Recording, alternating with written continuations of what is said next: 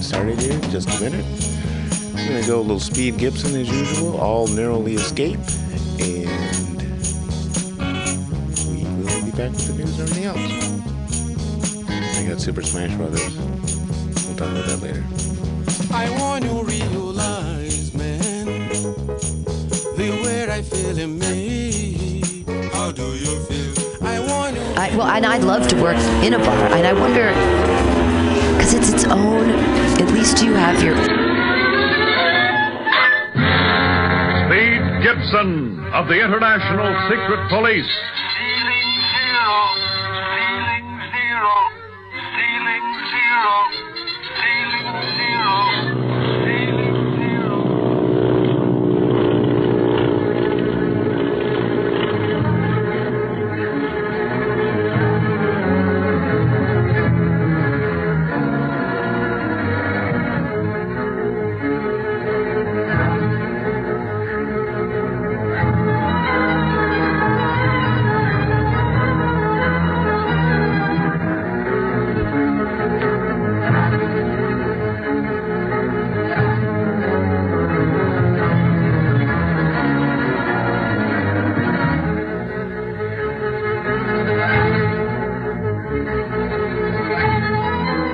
When Speed, Clint, and Barney land their plane at Dashenlu, gateway to Tibet, they are met by Martin, who introduces himself as a government attaché and who takes the party into the town, leaving some of his own men to guard their plane.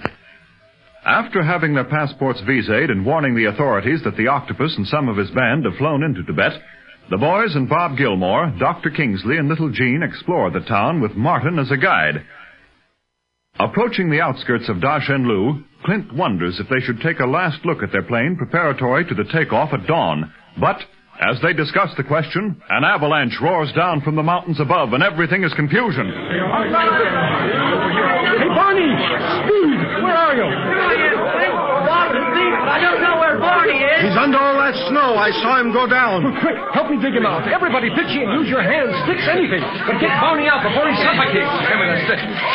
I thought they never had landslides in Dashenlu. There's more to this than appears, Bob. Hurry, now dig faster. Oh, poor Barney. You stay back, Gene. More snow may come down at any time. Look, there's Barney's foot. But grab hold. Everyone, pull him up. All right, let's go. Here he comes. Barney, are you all right? Give him a chance to get his breath, Speed. Come on, let's carry him over there. Okay. Yeah, take his feet, Bob. Okay. There we go. Boy. Lucky he wasn't in direct line with that avalanche, or we never would have gotten to him in time. Well, just the edge of it caught him. Yeah, just the edge. But that was enough to bury me in 6 feet of snow. They never have avalanches in Dashenlu, but let Barney Dunlap arrive in town and the whole mountain slides down on his neck. Well, I told you to run. Run where? How was I to know where the darn thing had landed? Hey, help me get some of this snow out of my neck, Speed. Okay, Barney. See, you were sure lucky. Lucky? Suffering wang-doodles. If that's what you call luck, I'd hate to have a streak of bad luck. But look at all those poor people whose houses were wrecked by that avalanche, Barney. They would have been buried, too, if Clint hadn't given the alarm. Hey, by the way, where's Martin? Martin? Oh, he was right here when the avalanche struck. Right beside me. He sure ain't there now. Do you think he might have been buried, too? Why, no. He was way out of danger. That's funny. Wonder where he could have gone. Maybe he went to get help. Then why didn't he tell us what he was going to do? There's something mighty funny about the whole thing. Oh, you mean Martin's disappearance, Clint? Well, not exactly, but the way everything has happened, Dr. Kingsley. The way Martin brought men along to guard our plane, while he drove us into town, for instance. Clint, he's a government attaché. Yes, but how did he know we would want our plane guarded, Speed? He shouldn't have known we were on official business until I had introduced ourselves. I had made no contact with Dashenlu by shortwave radio. That's right. Do you think Li Ying might have radioed ahead before he was hurt? Not to anyone here but our operator, Barney. And he would have no reason to reveal our coming until he had talked to me. Then, do you think Mr. Martin is a member of the Octopus Band, Clint? And I won't think anything until I see him again, Jean. But one thing is certain. We'd better get to our plane right away and see if the avalanche buried that, too. You mean you think the octopus planned this avalanche to do away with us, Clint? That it wasn't an accident? Well, doesn't it strike you as a little strange that an avalanche should descend just at the time we're on the outskirts of Dashenlu and near our plane bomb? On the surface, it appears a good way to kill several birds with one stone. Stone? An avalanche, you mean? Come on, let's get to that plane and ask them guys guarding it some questions.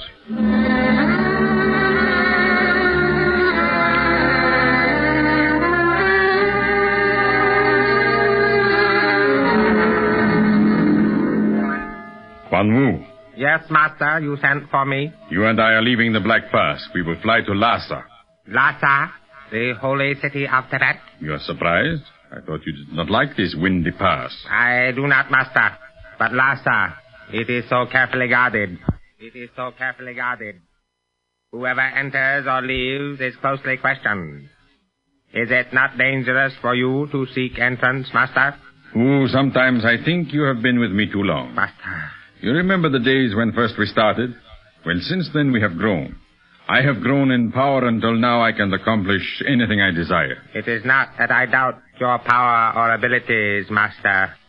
But sometimes even the sun is hidden by clouds. Cannot disaster sweep across your path as quickly, as unexpectedly? Disaster, as you call it, has made me the power that I am, Quan Mu, because I have learned to override disaster. A pity that you have not learned the same. I am merely your humble servant. Then prepare to leave for Lhasa with me immediately. I have just had word from our man at Dachen Lu. The first welcome that I had planned for the secret police, the avalanche, has failed. Failed? I know, it seems incredible. But Clint Barlow and all who travel with him seem protected by some mysterious luck that saves them from destruction. But such luck cannot last forever. Someday it will fail.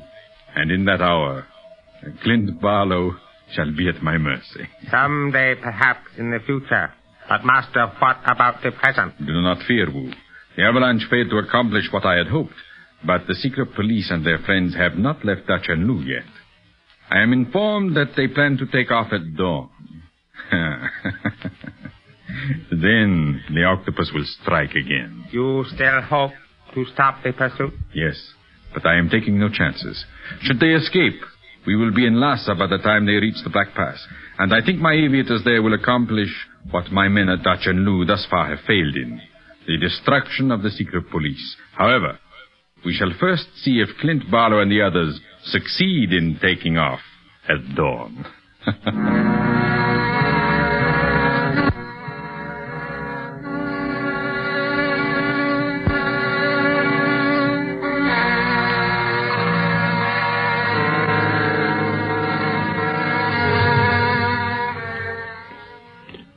There's our plane, all right. Looms up in the moonlight, doesn't it? Yeah, that's right. The avalanche missed it, all right. Luckily. Lucky is right. It might have taken us weeks to repair the plane if it had been disabled in any way. Well, don't count your chickens before they're hatched, Bob.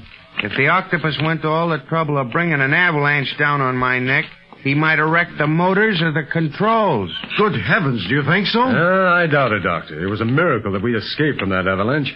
The octopus never thought we would, I'm sure of that.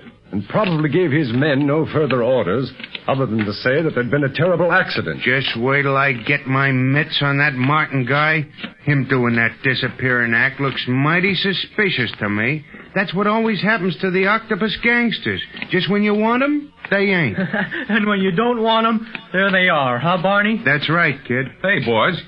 Looks as if the men guarding our plane have disappeared, too. Huh? Yeah, see for yourself. There's no sign of them. Maybe the avalanche scared them away, Bob. Well, guards aren't supposed to desert their post, Gene. Besides that, they could easily see that they weren't in line with it. You're right, Bob. Let's get inside the plane and see if it's been damaged. Oh, Doctor, you'd better wait here with Gene until we see if everything's okay. Very well, Clint. We'll wait right here for you. Well, the plane looks just about like we left it. Yeah, but I've learned that looks don't mean a thing. I'll climb in first and switch on the lights. All right, go ahead. Everything's clear. Come on. All right, let's go. All right. That's the boy. All right, now, Barney, go up front and try out the motors. Then go over the controls carefully to see if anything's been touched. Okay, Clint. And, Bob, you look at our supplies, will you? You bet, Clint. What should I do? Well, Speed, you might take a look at our ammunition. Meanwhile, I'll see if our fuel tanks have been tampered with. Oh, yes, and look at the drinking water, too, Speed. Okay. Let's see now. Machine gun bullets? Yep, they're in order. And here are the tear gas bombs. Nobody's touched them. I don't think the plane's been hurt any, because it was all locked up and the octopus never thought we'd be able to use it again. Well, I'm through here. Guess I'll go up and see how Barney's making out.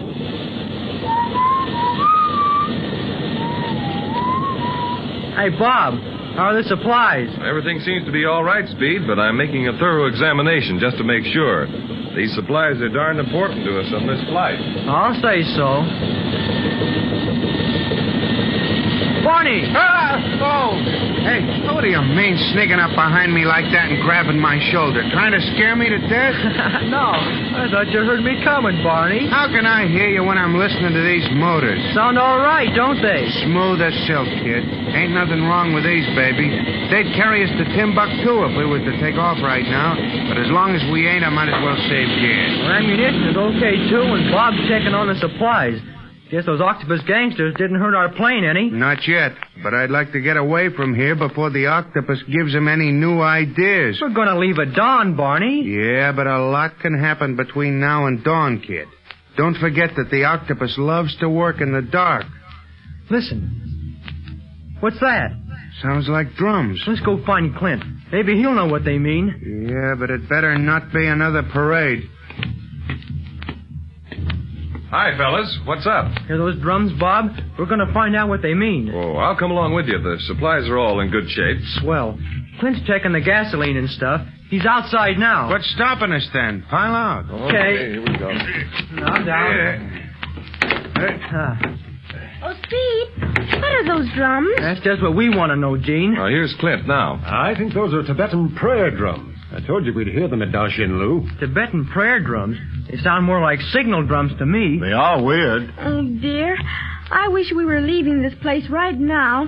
I don't like it. Well, Gene, I think you've hit on our next move. Huh? What do you mean, Clint? The octopus has failed in one attack on us. Yeah, but it sure made an impression on me. But he may not be through with us. Just like I said, kid, remember? Listen, Echo, will you pipe down a minute and let me talk? Sure, go ahead. I ain't stopping you. Oh, Dr. Kingsley, you took nothing from the plane, did you? I mean, you took no belongings? Why, no, Clint. Everything is here. Yeah, don't you remember, Clint? We left everything in the plane except our identification papers because we only thought we'd be gone a few hours. And there's no reason for us to return to town. Yeah, huh? Won't Mr. Ming wonder over our sudden departure?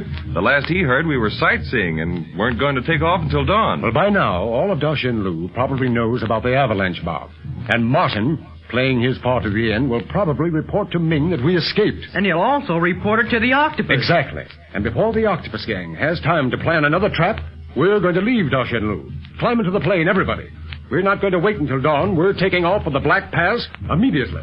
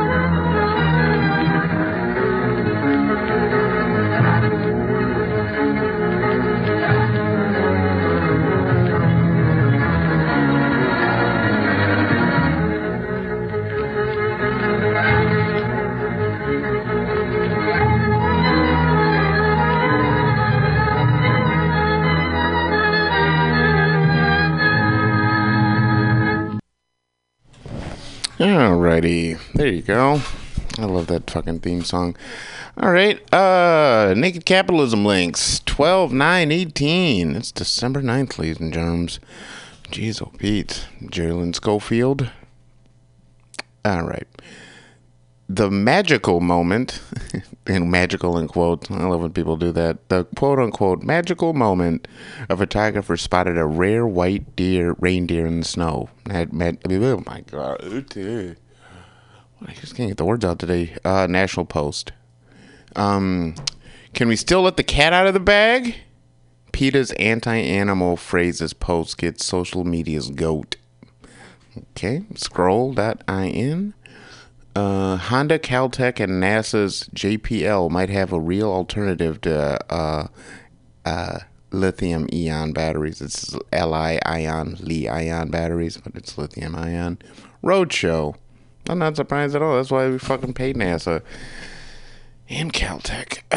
That's from Roadshow. I think I said that. How Alaska fixed its earthquake-shattered roads in just days. The Verge.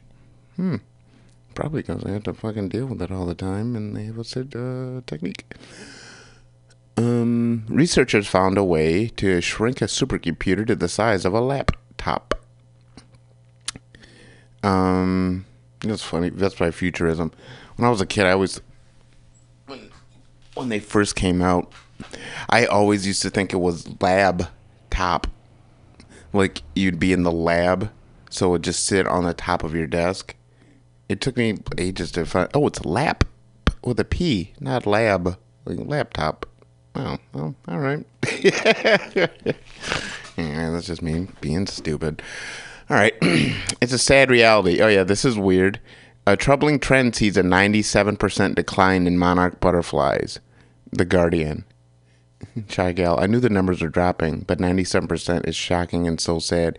Yeah, by the way, I believe the one I read, I swear it said, like, in California. It was, like, even, like, more specific than just 97%, because I don't... Anyway. Preparations begin for the climate change deluge. Well, now they're ready. Been ready fucking 20 years ago, but you're too busy making money. That's by Der Spiegel. Airlines ignoring efficient planes in blow to carbon target study. Guardian. Yeah, I read that the other day. Like, you guys give a fuck. That's so stupid. I just noticed. Why do I keep saying that? Like, you care. But yeah, I read it and it was like, well, no shit. That's one of the worst goddamn polluters is airplanes. But, you know. And as if they were expected to. Oh, no, we're totally... Like, that's what always makes me laugh. Like a sad laugh. Is how people just constantly fall for the exact same thing. As if this new thing is going to act any different than the old thing under the same circumstances. It's like, okay. It's like Google. You know, I absolutely remember when they started and when they were like, don't be evil. And I was like, well, they're just telling you right there. They're going to be shitty. Like, why would you lead with that? It's like, I don't know. That's like a security agency being like, don't steal. Or we don't steal. Well, why the fuck do you bring that up? You know, don't be evil. Well, why in the fuck did you bring that up? You know? At least eBay and shit, they were just straight up, look, we a credit card company, give us your money, fuck you. You know, I get that, you know. They're not trying to be your fucking buddy. The idea that some company wants to be your buddy is such a shithead idea. Anyway, whatever. Waste Watch, speaking of, Waste Watch. How GM invented planned obsolescence. Hey, I remember my mom used to tell me about that ages ago. Until I kept saying, my mom told me ages ago, like, GM, because she used to work for their newspaper, the Panel Channel. When she used to work for it, she used to run the motherfucker, her and another dude. And one of the things she used to tell me was like, you know, because we go to the auto show and talk about the future of cars and shit. And she's like, yeah, one of the things they want to do in the future is just, if they could just have you lease the motherfuckers, so you're basically renting the car. And they can retain ownership of it and make more money off of that vehicle that you have, you know, quote unquote bought. And I just see it all around when I see any of those subscription models to shit, especially any like online music, you know, where it's like, well, I'm sure you sort of have it, but unless I say this all the time though, but unless I have a physical object in my hand that I can like reliably, you know, just depend on. Well, I can always go back to that anytime I like, you know, like the convenience of a videotape, you know, or where you can record shit and do stuff and have fun with the material without having either A, someone looking over you, or B, you have to license it because What, you're a citizen and it's like, it's such bullshit. Anyway. But it's all the same thing where you don't actually own it, It's like the idea, look, if my CD player broke, I just buy a new CD player. If my computer breaks with all my shit in it, I don't know if I can get that stuff out. It's like trapped. It's a weird walled situation anyway. Whatever. Hey man, it's very much like suburbia, we're all together, but we're all walled off, man. Whatever.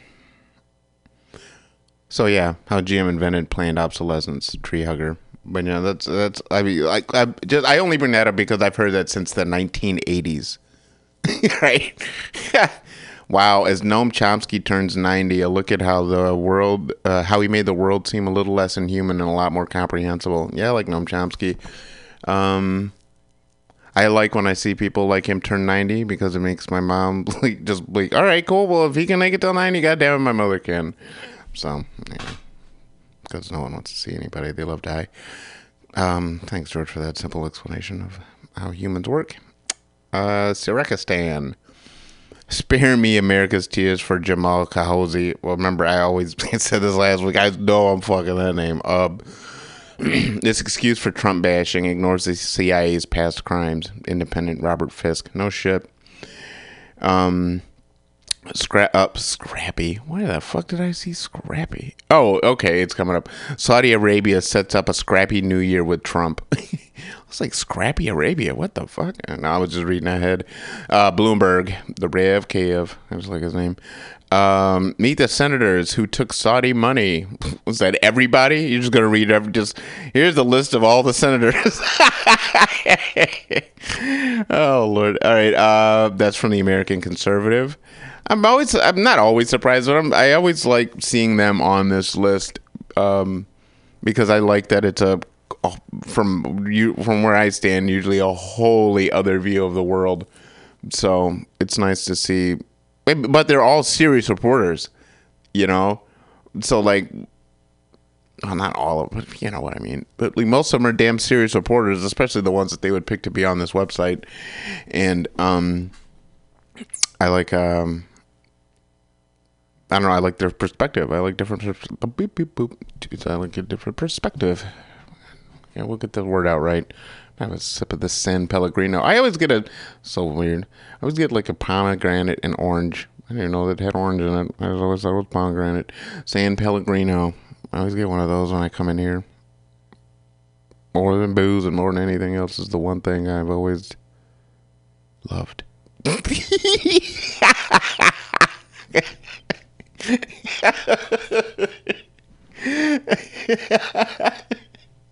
I'm sorry. All right. It just like it sounded like a fucking like afternoon commercial or something, like a big daytime TV commercial. It's the one thing I've always loved. Oh man. It's Italian sparkling pomegranate and orange beverage from concentrate. Exactly. It's whatever the flying fuck. It's supposed to be an Italian soda, sorta, which is just, syrup and fizzy water. I always forget what it's called. Oh. Speaking of, that's another one of those things. I'm thinking about turning this into a bit, right? I keep thinking about how words that you're like grown up when you have to like finally learn what the fuck this word means. The one that always keeps popping in my head, and I think it's because it's the holidays, is the word hydrangea. Right? I know I think it's a flower. I think it's the holiday. I think it's that red flower. And but I'm not 100% sure because I think hydrangea could also be one of those plants that doesn't take a lot of water. And one of the things I'm somewhere like in a stubborn place where like I sort of want to look it up, and then at the same time I'm like, I don't give a fuck. So by the time I get to thinking about it, I'm like, my mind's like, no, don't look it up. And I'm like, why the fuck won't you look it up? You know what? I'll probably look it up before we get out of here today, just so I can get it off my head. Hydrangea. And what's the annual one? I don't know shit about flowers, man. I think about stuff like that sometimes because I used to be a Boy Scout, right? And it was like, the independence and dependence on like the land around you. I was like, that'd be fucked when it comes to flowers, dog. I just like, don't eat none of them. Give it the smell test first. Oh, this is interesting. I learned. I was reading that Mary Roach book, and one of the interesting things they're talking about smells and how to lure people into smelling a foul odor is you add a little sweet to it. So like a kid opening a package at Christmas or something, they lean into the smell, and then like the sulfur or whatever the fuck's in it hits their nose, and it binds to like some receptors in the nose that it constantly rebinds to. But the sweet is done flitted away, but you're stuck with this grimy smell. And one of the funniest things was like they were getting ready to test this shit on the Japanese, right? They were really fucking ready to hit the Japanese with the stink bomb.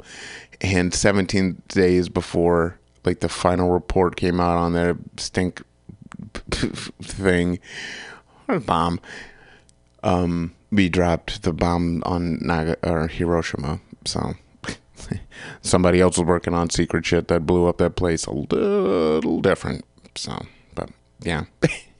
Just made me think about smells. Anyway. Noam Chomsky, Pakistan. U.S.-Saudi relationships entered uncharted territory. Bullshit. Okay, that's from The Hill.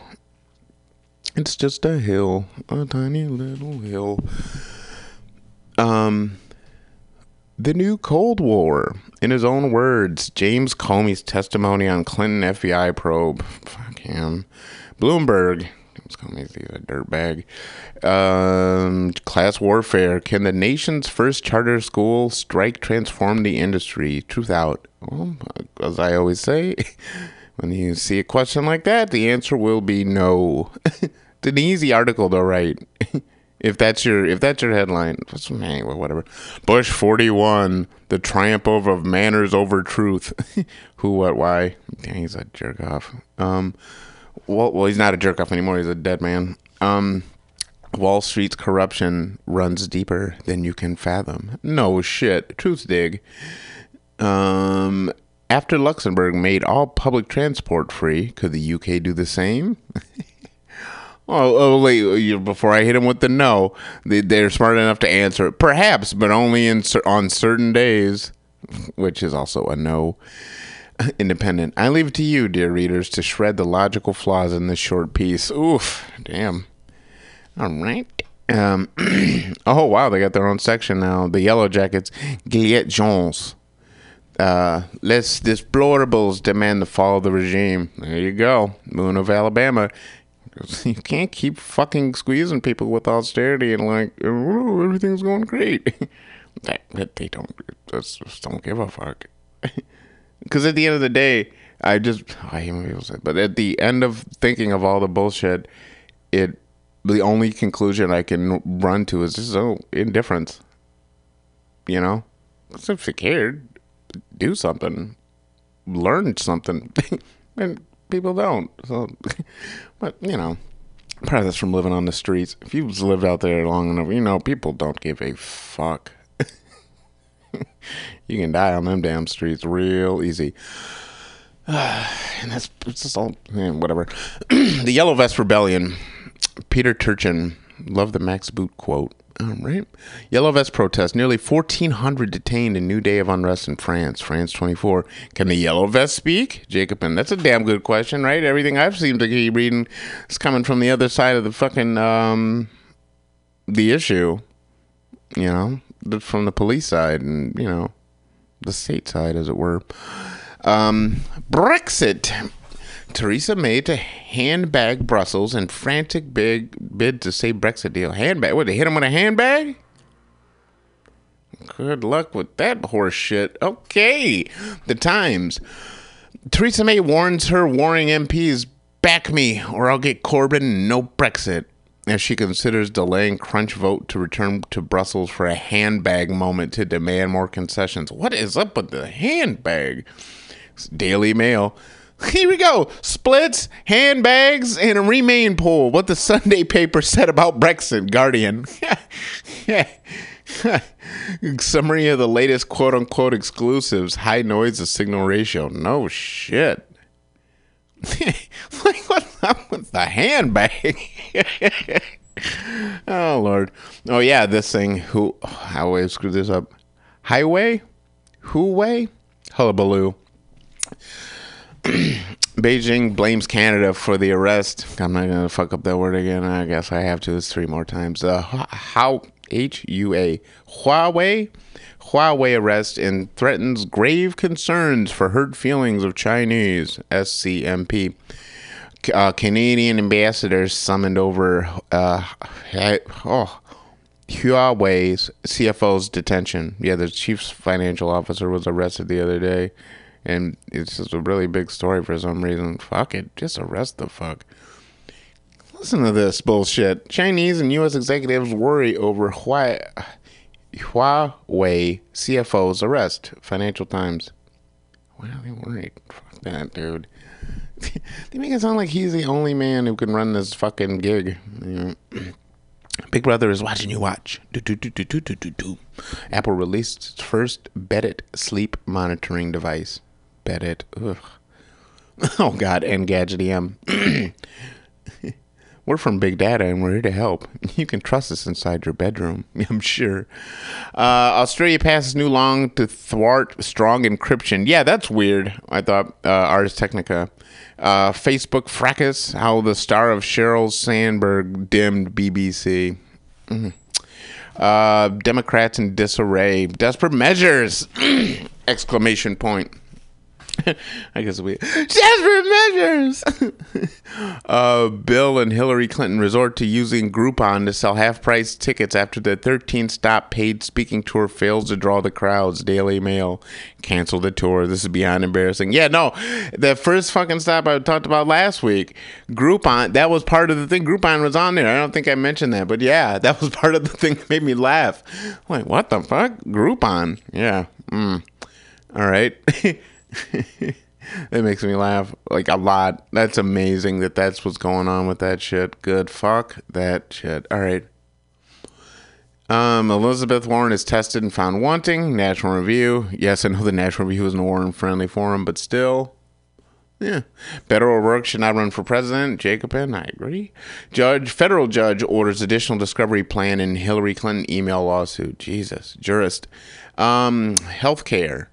Prominent doctors aren't disclosing their industry ties in medical journal studies, and journals are doing little to enforce their rules. Oh, no shit. ProPublica. India. Dying in mine dust. Ugh. God. In Rajasthan, miners battle TB and silicosis, I think. Yeah, another hidden cause of that granite countertop. Yeah, ugh. Anyway. Gandhi and the End of Empire, by Project Syndicate, Shashi Tharoor. Indian ATM companies warn of cash machine shutdowns. Boy, they're being real weird about their fucking cash money thing over there in India. That's from the Financial Times. Like last year, they tried to... it might have been the year before, but I believe it was last year that they... I don't know who the fuck made all the money off of this, but somebody made all the money off of this by trying to basically like criminalize or like pull like banknotes out like from Indian society. Just like, no, we're just gonna do it all on the card. Like, what the fuck? Like, yeah. I can't even imagine trying to do that here. And there's only like 300 million people. There's like over 1 billion people. Like, Jesus. It had to be hellish. Oh, I just remember fucking lines and all these people. Some banker would make just... It's like, what the fuck, India?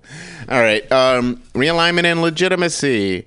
Disputed North Carolina race raises prospect of congressional probe.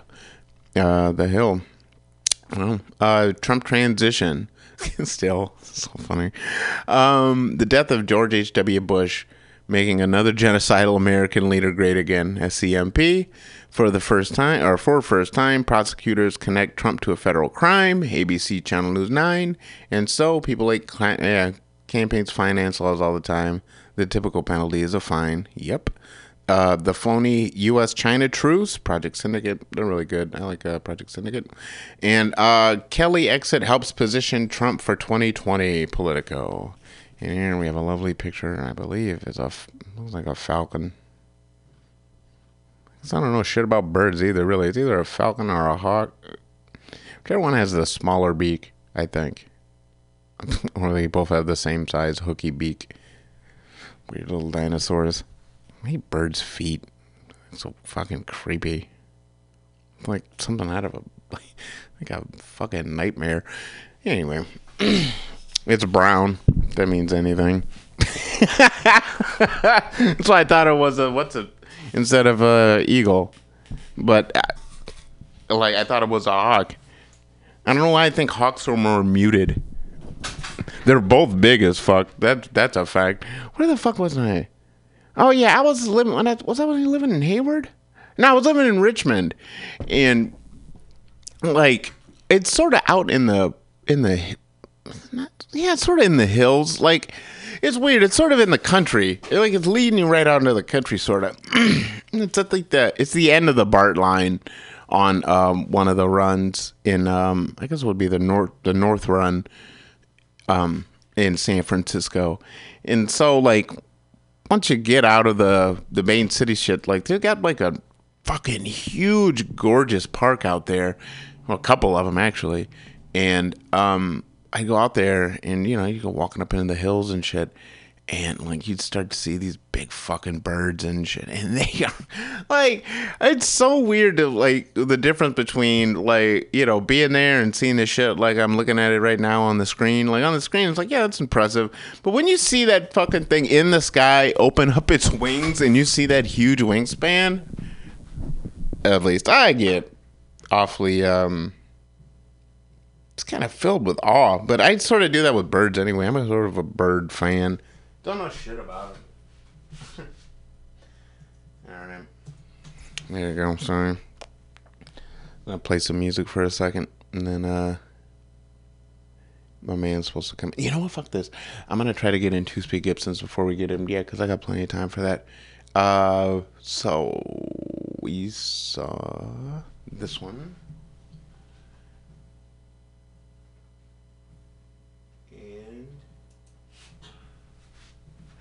There we go.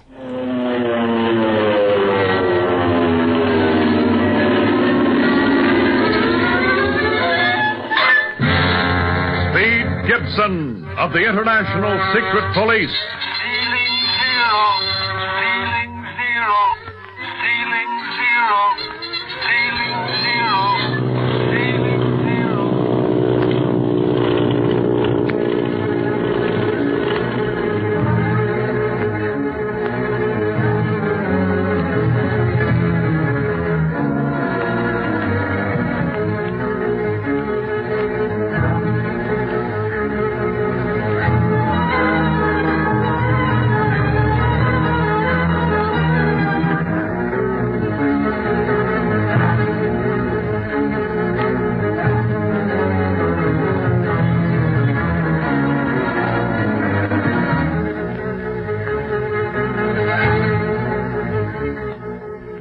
Convinced that the octopus gangsters caused the avalanche from which they barely escaped at Dashenlu, Speed, Clint, and Barney decide to take off that very night instead of at dawn as originally planned.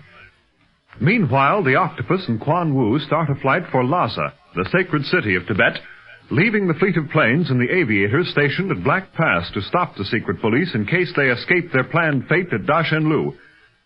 The boys know nothing of this latest development, however, and we find them flying at a very high altitude as they approach the treacherous mountain range of Tibet, Nien Cheng Tang La. Ooh, it's getting cold.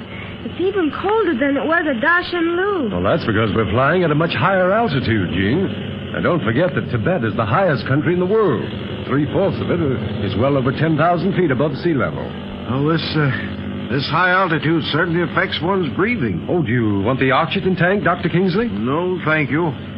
I'll be all right if we don't go any higher. Clint, I was wondering about Gene and Speed. Oh, I'm all right, Daddy. I like being high like this. It makes me feel sort of breathless and excited. Just so it doesn't make you feel too breathless, Gene. Now, be sure and let us know if you have any real difficulty in breathing, won't you? We have plenty of oxygen along for just such emergencies. But I guess we won't have to use it now, Clint. Guess we'll fly at a lot higher altitude than this before we catch up with the octopus. So we'd better save the oxygen until then. Has Barney got the automatic pilot on, Clint? Oh, no, Bob. Not with these mountains around us. Often he flies between them instead of over them. Use of the automatic pilot would be fatal under such flying conditions. Clint, what was the other name of this mountain range? Oh, you mean the English name, Gene? Yes. The Spirit of the Expanse of Great Fear. That name frightens me. Why do they call it that? Well, I imagine the Tibetans are superstitious, honey. Such high mountains are always dangerous, so rather than admit physical fear, the Tibetans probably people Nien Chen Tang La with evil spirit. It is creatures of their own imagination. I'm not afraid of things like that, Daddy. But the octopus and his men are waiting there at Black Pass. They're more terrible than these mountains, even evil spirits or anything else. Well, you needn't worry your little head about the octopus, Gene. Clint, Speed, Barney, and Bob will take care of it. How are you planning the attack, Clint? Well, frankly, I don't know yet. First, we'll have to see what conditions we have to face before planning how we're going to face them. Are you going to capture the octopus and his gang alive, Clint? I'd like to, Speed. But if worst comes to worst, we can bomb Black Pass from the air. That would save the secret police and the world a lot of trouble. And it's the way the octopus would take if our positions were reversed. But I have orders to bring him in alive if possible. And I intend following those orders. Clint! Oh, Clint, come here. Coming, Barney. Oh, what's up, fella? I just talked to the hospital again over the shortwave set, and Li Ying is still out cold. Looks like concussion of the brain, all right. Well, that isn't so good. I'm convinced that Ying had something important to tell me before we took off from Hong Kong. He told me as much. Chang prevented that. Now there's no telling how long he'll be unable to talk. Yeah, that's bad luck. Our Hong Kong operator in the hospital not knowing what's going on. Who's taking his place meantime? Wong. You remember him? Oh, yeah. But he didn't have all the inside dope on the job we're working on like Ying did. No, and Ying certainly didn't have a chance to tell him about it either before his accident. I guess we can only depend on the Hong Kong office for emergency supplies or reinforcements, Barney. We'll have to do all the undercover work on our own. That's right, pal. We can keep in touch with our stations, but once we crack up or our radio goes on the blink, we're entirely on our own. Yes, and so are Dr. Kingsley and little Gene. Yeah, that ain't so good. If we run into an ambush at Black Pass, we're just as liable to get shot out of the sky as not. That'll be tough on the doc and the kid. Say, Barney, I've changed my mind. Huh? Head the ship for Nagchu Ka instead of the Black Pass. Nagchu? What is that?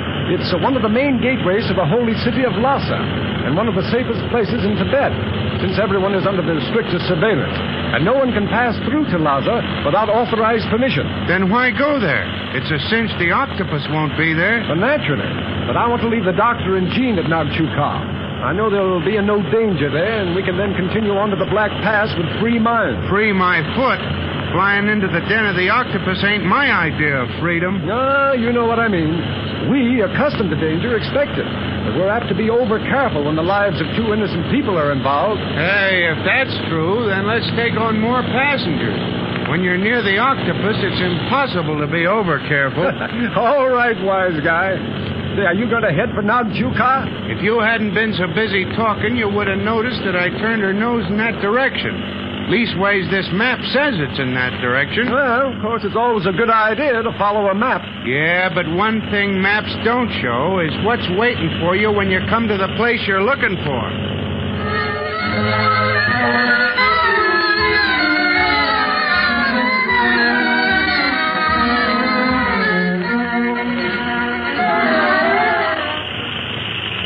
Kwang Wu, why do you continually look behind us? Do you expect to see someone following our plane? Yes, Master. I must admit that I do. suppose Clint Barlow should not go to the Black Pass first, but to Lhasa instead. Let him. I expect to reach Lhasa before he could. There's but one chance in a million that he would see us. But Barlow is known for making good on his one chance. Enough. Secret police will go to the Black Pass first, that I am sure of. There is no reason for them to change their plans. They cannot possibly know that I am no longer there. I sincerely hope that you are right, Master, now that we are flying alone. We shall not be alone long. I have already arranged for our men to prepare for our arrival in Lhasa. I wish to resume our smuggling activities over the most profitable route we have, the one between Tibet and India over the Himalayas. We have a big program ahead of us, Guan Wu. There is no time for fear and imagination. Yes, Master, I shall remember. From this time on, I shall give no voice to my fears. Good. Are we stopping at Nagchuka or flying directly to Lhasa? We shall stop at Nagchuka. Remember, Wu, I have established a character for myself here in Tibet. I am Paul Munier, scientist carrying on experiments in the comparative quiet of Tibet that will revolutionize the world. Little does the Tibetan government realize how much they will revolutionize the world. And all our activities can be safely carried on under the cloak of science? Yes, easily. Without my mask, I am Paul Munier. With it, I am the octopus. And no one must ever know that both are the same man. You plan to remove your mask before landing at Nagchuka, then? Of course. But I shall change my appearance by following Barlow's example. I shall use makeup as a disguise. But this plane, it will be noticed, of course. Not many pass this way. Will it not be reported to the secret police should they reach as far as Nagchuka? No. Because of my reputation as Paul Munier, the scientist, I can forbid the officials to say anything of my goings and comings. I shall say that I must have absolute privacy surrounding my experiments. Otherwise, I shall seek seclusion somewhere else in the world. The Tibetan government will not do anything to lose the fat fee I am paying them for such privacy. You make it all seem so easy, Master. Anything is easy, Wu, if one has courage. But if one hesitates, then all is lost. Remember that. I shall. And now I see Nagchuka ahead of us. You are to say nothing when others are around us. I shall introduce you as my mute colleague, whose brain is all the more keen because of enforced silence. Remember, never utter a sound when there is anyone near to listen. I shall remember. I shall still call you Wu, since it is a fairly common name. And now, make ready for our landing.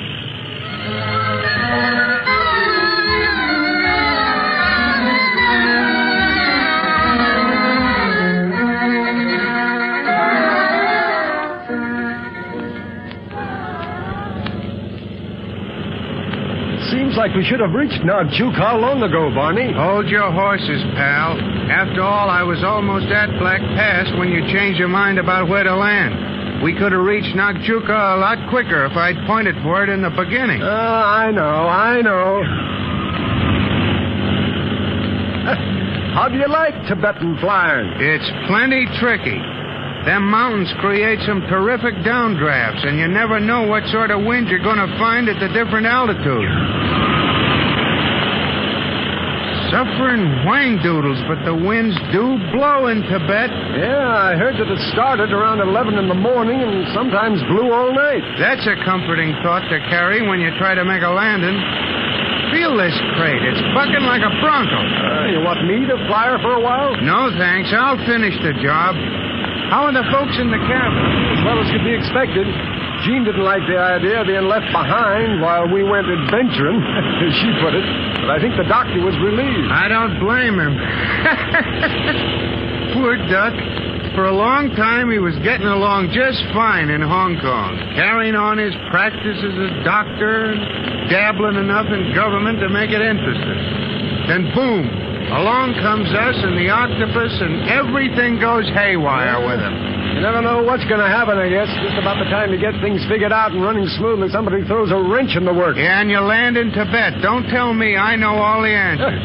Yeah, but they're generally the wrong answers. Oh, yeah? See, I think that's Nagchuka ahead. I sure hope so. And after this, if we always get wind in the afternoon in Tibet, I'll do all my flying in the morning. Hi, fellas.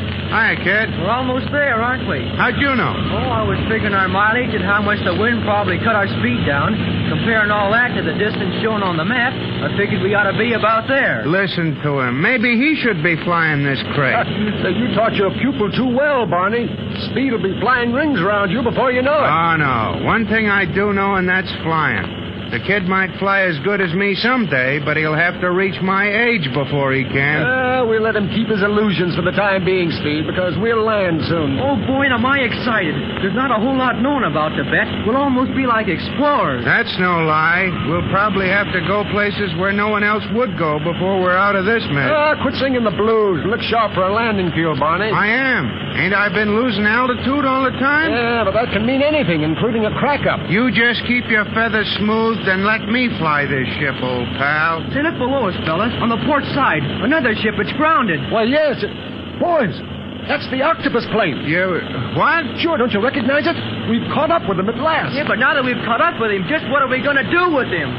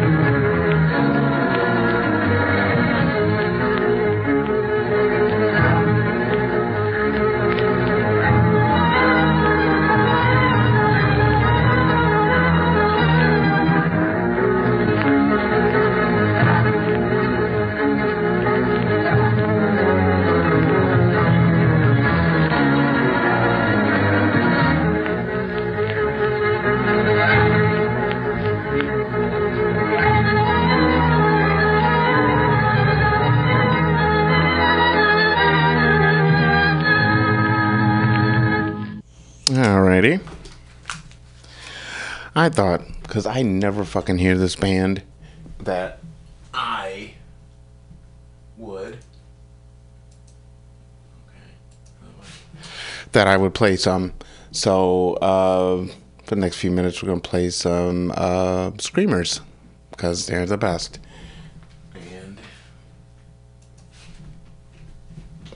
And, yeah.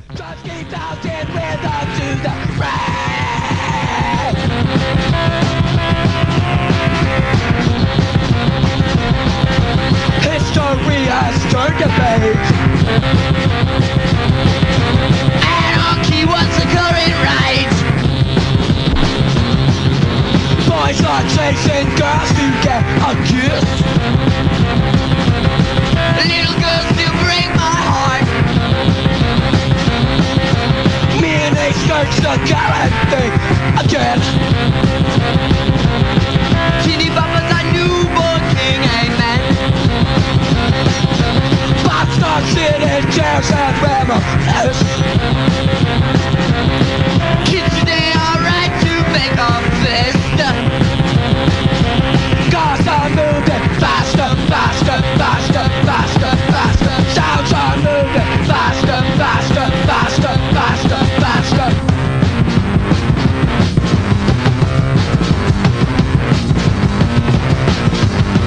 And the beat goes on. And the beat goes on. And the beat goes on. And the beat goes.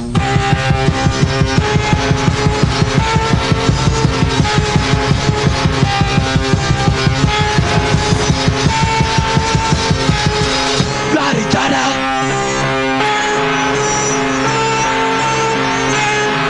La-di-da-da.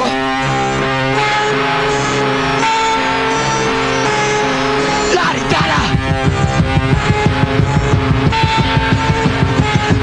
La-di-da-da. La-di-da-da.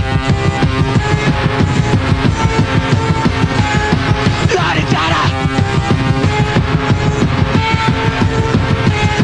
La-di-da-da. La-di-da-da. La-di-da-da.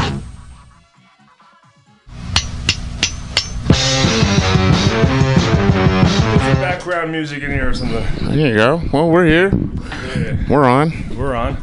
We're live. Are you controlling the music from there? No, nothing's playing now. I just turned it off. Playing? Yeah. Oh, it's just okay. us talking. Oh, are we live? Yeah. We're live. Yeah. We're live. Yeah. Just leave that night's playlist one up, and if you're gonna pull something, just click on that guy. There you go. There we go. I'm a PC. I'm not a Mac. I don't know this stuff. Yeah, me neither. But I just had to learn it for this bullshit job. The first fucking computer I ever fucked with was a Mac. Really, back in 1984. Oh, it's always this weird. Why do you guys do the cross scrolling? You're not asking me, right? Because you know I have nothing to do with these computers. I don't know, because I remember like some computers, you scroll down, you have to scroll up. It's backwards. It's backwards. It's like I've seen. I know that stuff before. It's like what's it called? Fucking yeah, lightly. Just slightly. Yeah, but I'm trying to think of what the fuck it's called. Why don't I put the headphones on your head? But anyway, there you go. But what was I trying to say? What were we talking about? Yeah, no.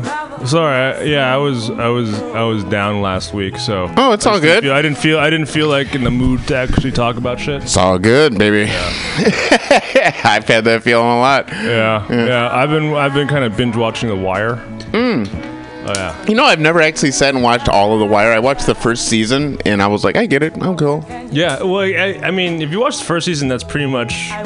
Arguably the best season. Oh, really? Okay. Well, actually, because I always hear like better. the fourth season or there's something. 5 seasons, and they go to every distinct portions of Baltimore life. Yeah. Like the first one goes into the gangster life. Yeah. Like on the streets. Yeah. The second goes into blue collar white guy like in docks. Yeah, and longshoremen. Yeah, and I like heard the union guys. I heard people fucking really got kind of shit on the second season for some reason. Because there's a lot of racial tensions. Yeah. Oh, is that why they shit on the second season? There's a lot of racism and homophobia. Yeah. These are like they're longshoremen. They're longshoremen, like high school, like townies. Yeah, they're dudes. Yeah. So I grew up with those dudes. Not townies, but like. And you get like those dudes. So the first season is like in the Western District, where it was all the black guys. Yeah. Then they go Eastern. Southeastern District is all the white guys. All the Wiggas. Yeah. Oh, okay. There you go. And then you get all the white guys who talking black. Yeah. Oh yeah. Oh. Oof. And then because I know he did one. Didn't he do one before that called like The Town or something? Was that him? David Simon. David Simon. He did Homicide Life in the Street. Yeah, I know he did Homicide, but I think he did The Town too, which is like the Boston version of. I think pretty much all of his stuff came from his journalistic writing and from because he used to be Baltimore Sun's like crime reporter. Yeah. So he's like he knows all about. Third season is about politics. So they basically throughout The Wire, they're just following the money. Yeah. Where does the money go? Yeah. And they finally find out they're like it's in real estate development, it's in like politics, and it's like it's in like corporations. And so when the police are trying to like investigate their own shit, that's when like the shit hits the fan. Gotcha. The fourth season is dealing with schools and education, because a lot of the street life is pretty much just. Like when you go through elementary, middle school, they're just training people for the streets. Oh, for sure. It's like there's a scene where it's like, put that comic book back. Yeah. Like, what? It's not mine. Yeah. It was just here. Yeah. I just found it here. It was just lying on my lap. Yeah. And it's just wide open. It's not mine. Yeah. And it's like, wait, he just taught a teacher Fourth Amendment search and seizure, just like right then and there. He just he knows more about search and seizure than that teacher would ever know. And it's like, whoa, wait a minute. I never thought about it as from a lawyer's perspective until I just know kids like that. I'm a non-practicing lawyer, so I know a little bit about the law. Yeah. So I learned a little bit about constitutional law, about like Miranda rights. Yeah, yeah. You're in school, and it's like, put that book away. It's not mine. I just saw it there. Hey, you don't pin that shit on me. Okay, so here we go. These are the motherfuckers that he wrote. Okay, he got Homicide, A Year on the Killing Streets. Yeah. That was a book. That's a TV show he did before he did Homicide, Life on the Streets. Yeah, that's the one I remember. But I guess before that he did a Year on the Killing Streets, which sounds interesting. I bet. I was thinking of it's the Corner, not The Wire. It's the corner. The corner. The corner. That's what I meant. I didn't mean the town. That's what he was talking about. It was called the corner. It's the corner. Yeah. Which is, I mean, have you ever heard the song by Common? Yeah. Corner. So, I mean, the corner is pretty much... Go to downtown and look at any fucking corner. Yeah. Well, not any corner, but maybe in the Tenderloin you can probably find a few. That's the corner I mean. In the corners. Yeah. Yeah. How about the corner? What's the corner before you hit the THC building? What is that? Turk? Hyde or Turk? Hyde, yeah. It's like, what's it like? Six and Hyde is a crazy. corner. Once you hit that...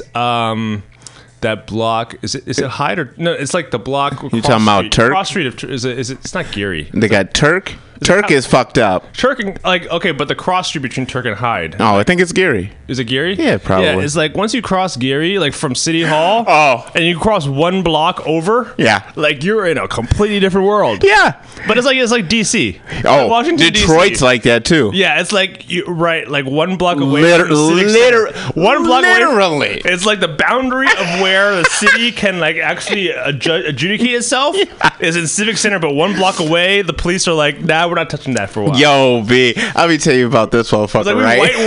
whitewash up to like Gary, and then that's it. Then we fucking stop. We stop washing the streets. We said that. We stop fucking washing the fucking sidewalk on one side. On one side, we didn't street clean on the other side. We leave the whitewash part of Civic Center. And then they just left Tenderloin area. Yeah. Oh God. And not just what the fuck? How about this? They got a fucking store called Plantation down there. Like right where I used to buy wine. What do they sell? I don't want to know. Well, I'll tell you, they got a fucking nigga working the counter, and it's an interior design. They call him house hand. Yeah, he's the boy up front. He's the house hand. No, I'm just kidding. That's terrible. But there's no fucking way. Hey, no, bro. As a black person, if I walked into a fucking store, if I walked to the door of a store and it said Plantation, I don't give a fuck if I'm going for. I think it's like an interior design type. What do you think that black guy was thinking when he applied to Plantation? Something like this. Okay, they sell high-end interior design furniture in San Francisco. I will assume this is the fucking industry I want to be in. I will assume that young man is going to the San Francisco Art Institute. Sure. You know, right? Yeah, so yeah. He's artsy. He's into the interior design. He's into that stuff. And he's saying, "Fuck that! They hate me anyway." And it's like this is Plantation. Yeah, and he's darker than me, and I seen him working in there, and I was like, bruh. I couldn't. Something in my ego will not allow me to have to serve motherfuckers in Plantation. There's something in my ego, and I don't think I have much of an ego, but there's something in me that's like he's Steven from Django. What is it? They have right? Sure, I guess. From I don't Django? know. I've only seen the original Django. I've never seen the Django Unchained. No, the original Django. Okay, but Django Unchained is like he's Samuel Jackson's like the super loyal house hand. Oh yeah, okay, yeah, sure. He's black, but he's completely utterly loyal to Leo DiCaprio's character. Yeah, so it's like he's like a white wife. But tanned, a little more tan than that. But a little bit, where it's like, you know, if I disrupt what's going on here, it could shatter my normal existence. Oh, yeah. No, I think. Therefore, he's kind of like the white wife in that situation. What? I think that was affirmative action in a certain sort of way. I mean, it's like like the owners are like, okay, this is the name of our store. Yeah. Or maybe you thought about it. Okay, what's a good name for our store? Plantation. What rings true with when you think Plantation? You think interior design. You think interior design. You think Southern Colonial. You think that's not what they're going for in that store. Southern hospitality. They're going for that minimalist horseshit. We're not gonna hire a white guy to introduce you guys, because if you think Plantation, you should see Colonel Sanders in that motherfucker. We're just gonna have our token black up there. Oh yeah, and he's up there. Well, he's back there. Because, like, you have to walk a long way to get to the counter. No, they got another black guy in the back.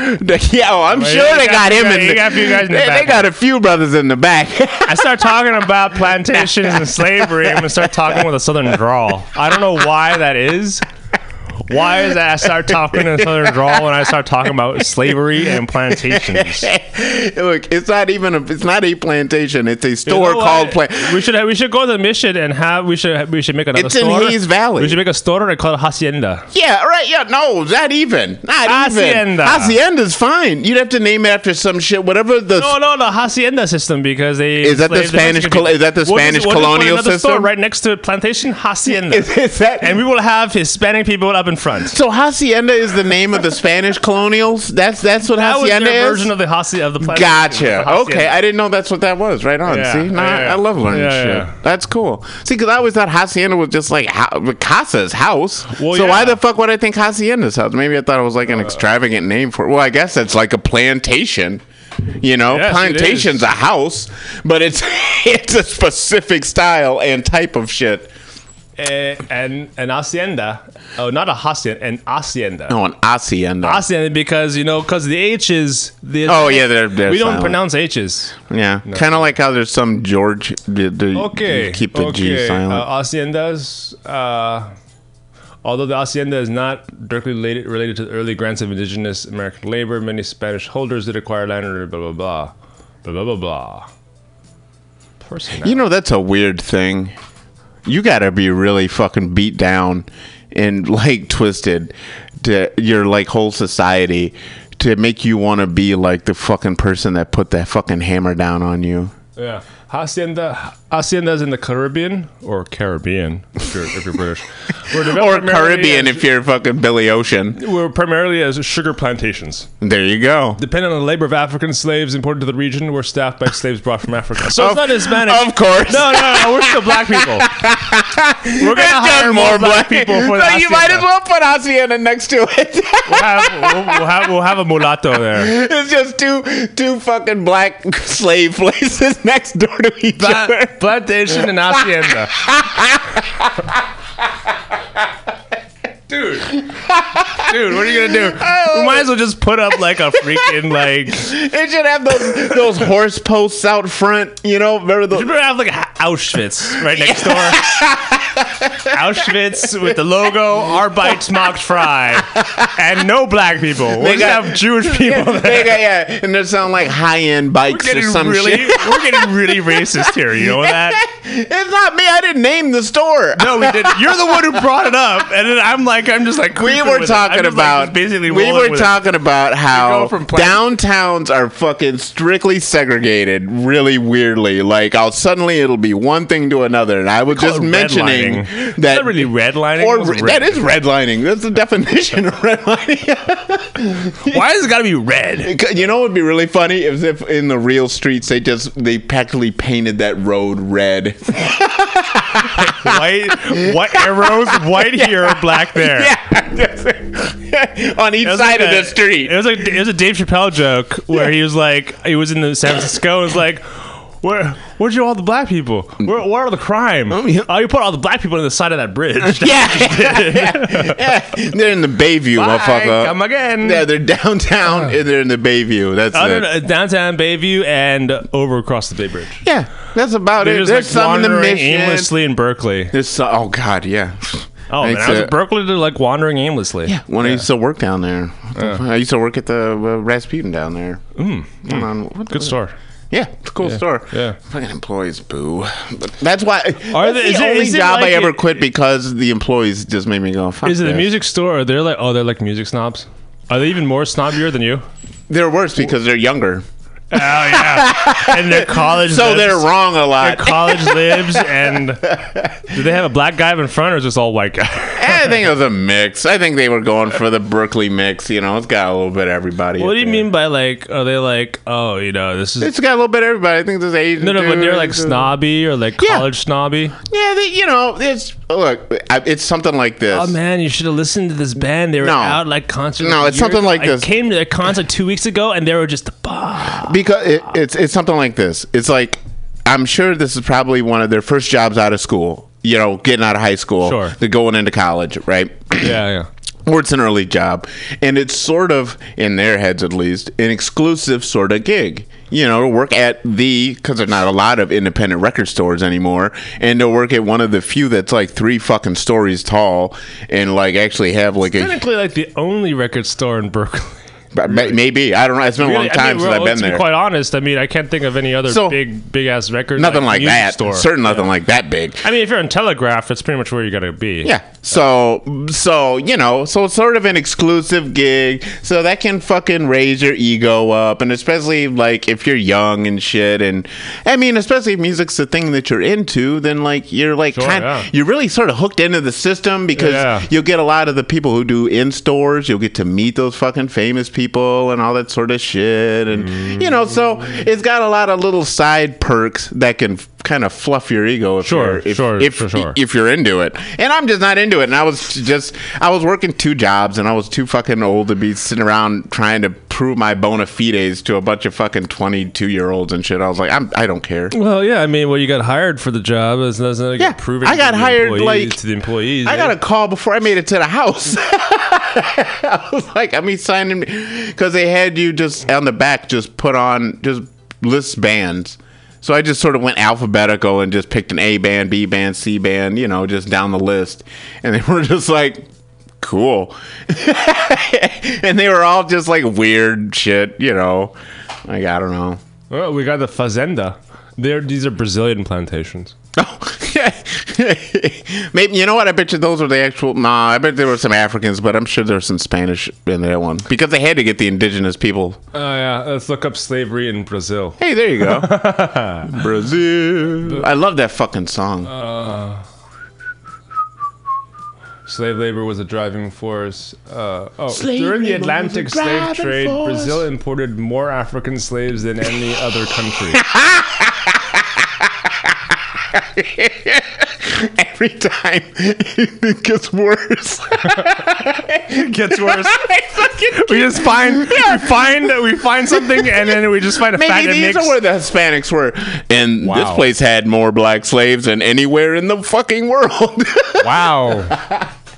Yeah, you think about slavery in America, right? Yeah, and remember, it's chattel slavery, the worst of its kind. It's chattel slavery. This is slavery in Brazil. Brazil. Yeah. Oh man! Yeah, again, as I said, during the Atlantic slave trade era, which was probably the height of the slave trade. That's between say your 1630 to like it's the big time. It's when you know you're Dutch. It's the thing. It's the thing to do. It's the thing to do. Everybody, it's the Uber. Yeah. When slavery was the Uber or not even. Well, it's like the Amazon and Atlantic because you can get shit done quick. Literally, we are in the Amazon River. There was probably like the Amazon slave trade. Brazil imported more African slaves than any other country. Estimated 4.9 million slaves Brazil, from 1501 to 1866. 1501. There you go. Today? Yeah, because that's the old school. With the exception of Nigeria. Yeah. Wait. Today, with the exception of Nigeria. Yeah. Okay, the largest population of people of African descent is in Brazil. Yeah. Except for one other African country. Yeah, and remember, Africa. The largest population of people of African descent is not in Africa. Not in the country of origin. The continent of Africa. Not even the continent. Yeah. Not even the continent. The most people of African descent live in Brazil. Let you know how that shit swung. And you know what? What's really funny is how. And I just turn around and I see Kanye's thing about black. I just don't care about my mother. Man, okay, dude. I just gotta say, as an aside, Kanye has never been the same since his mom died. Aw. No, for serious. I don't care, dude. 808. Everything after 808s and Heartbreak. Yeah. He just went on a total like, and then he started voting for Trump because he's dumb. He's a dumb man. He always has been. I've never voted for Trump. I've never found him interesting. So I certainly don't find him interesting now. It's not necessarily a bad thing, but it's not as if he read the platform or anything. He does, because he's dumb. He's a music. I'm sorry, but I hate to tell you, musicians, as a rule, especially successful musicians, good luck in the brains department, my friend. 40% of the total number of slaves brought to the Americas. 40% went to. Went to Brazil? 40%. I got this book I bought like 2 fucking years ago that's still sitting in my house staring at me, begging me to read it, and it's written really. It's a thorough examination of this period, and it ends in 1776.